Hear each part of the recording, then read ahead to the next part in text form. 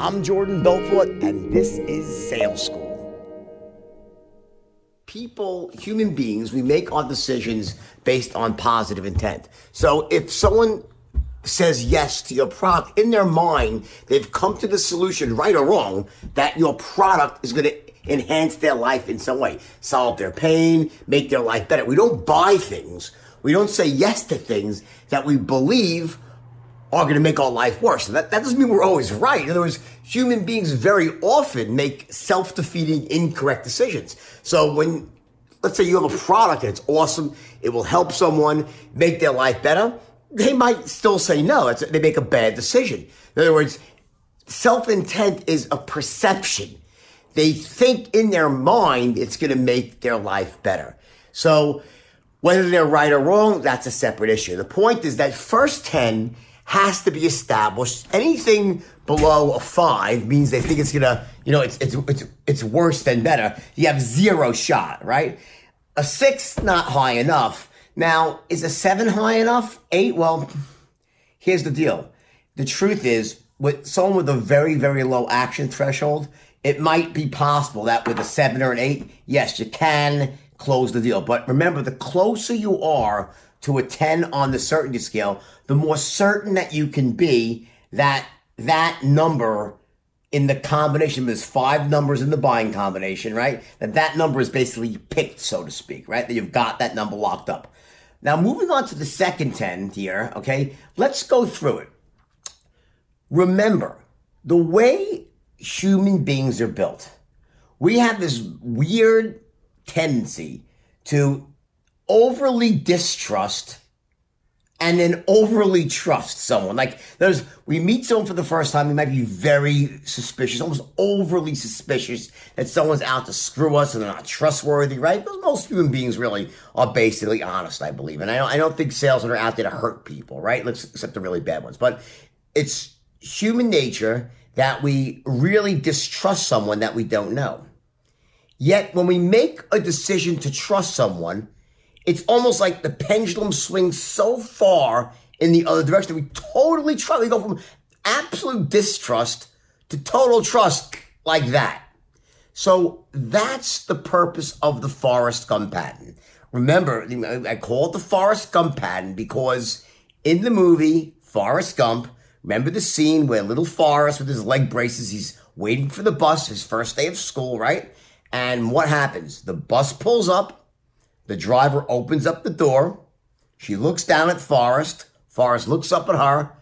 And he freezes like a deer in the headlights, does not get on the bus. So what does she say? She goes, well, you getting on? He says, my mommy told me not to talk to strangers, take rides from strangers. And she's like, well, this is the bus to school. And that's not good enough for Forrest because he doesn't trust the driver. So now there's a deadlock. And she's looking down at him. He's looking up at her. And then finally, to break the deadlock, what does Forrest do? He says, well, my name is Forrest Gump. And she smiles back, realizes what she's dealing with. She goes, well, I'm Dorothy and I'm your bus driver. He goes, well, I guess we're not strangers anymore. And he gets on the bus. The point is, if you want someone to trust you, tell them your name, who you are. Remember, in most circumstances, believe it or not, people have really short memories. If you're meeting someone for the first time, especially over the telephone, even in person, you're not wearing a name tag. I mean, by the time you're done with your main presentation, they probably forgot your name already. So you want to just tell them, again, let me reintroduce myself to you. My name is Jordan Belfort, Michael Smith, Jane Doe, and I'm a senior vice president, or I'm a general manager, or I'm the head of this division, whatever your title is, and I pride myself on XYZ, or I paid this license and that. I spent the last 20 years doing whatever. Tell them your credentials. Tell them how much you care. Tell them what you stand for. Tell them about the customer service you're going to be. Tell them what type of asset you could be for them over the long term. They need to hear this. They have no way of knowing what you're like unless you tell them. So the key here is you want to write this pattern out beforehand as part of your strategic preparation. You get it? You want to write this pattern out and write 1, even 2, 3 patterns, by the way. You need to be able to talk about yourself more than once. This way, when it comes time to capture that second 10 at a high level, bam, you got it locked up. Remember, the pendulum of trust swings dramatically from distrust to absolute trust. And once someone trusts you, it makes everything else so much easier. Now remember, from the very beginning of the sale, you're already trying to build as much trust as possible by getting into rapport, by using the right tonalities, the I care tonality, I feel your pain, by saying, I really want to know tonality, you're really listening to someone, by asking good questions. So you're always trying to build trust. But this is the point in the sale when you get hit with that first objection and you make your loop, and you say, does your idea make sense to you? Do you like the idea after you're giving your second pattern? And they say, yeah, I like the idea. You say, exactly. And now you say, well, let me tell you a bit more about myself. I've been your broker for the last 4 years. I've been working for the last 2 years. Would I be, and consistently making you money? You probably wouldn't be saying, let me think about it. You'd be saying, sure, Jordan, I'll do it right now.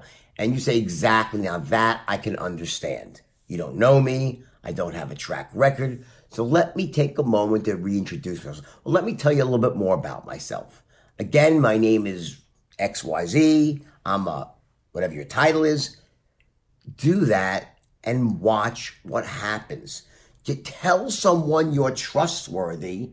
You look them in the eye and you say it with sincerity. I assume you are. Tell them what you stand for. And then when you're done with that, don't go into a close. Transition then into the third 10. And as far as my company goes, XYZ company, we do. And then you do the same thing for that. And bam, that's how you run your loop. Okay? Now, remember, let's go now to the inner game, this motivational side of the equation here. One of the key things, one of the keys to looping, all right, is that when you end the main body of your presentation and you get to that point in the sale where you ask for the order for the first time, right? What you need to have going on in your mind is you need to be waiting, expecting this first objection. Don't be like begging for a lay down sale. And then when you hear the first, you go through this great pitch, right? And then, you ask for the order and the guy says, oh, it sounds good. Let me think about it. You're like, oh my God. In your mind, like, Henny Penny, the sky is falling off. Like you're flipping out. Oh no, another, let me think.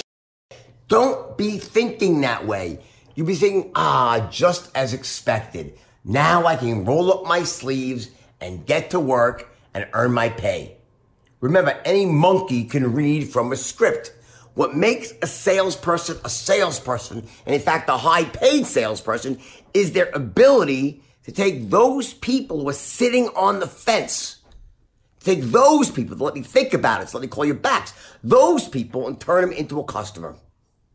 Now, remember this, one last point before I go, is that what I don't want you to do, I saw happening, is that on some people were doing some live calls, we don't name names. But one thing, they were really working hard, and I appreciate that, and I commend that. But remember, you have to, at a certain point, transition into your close.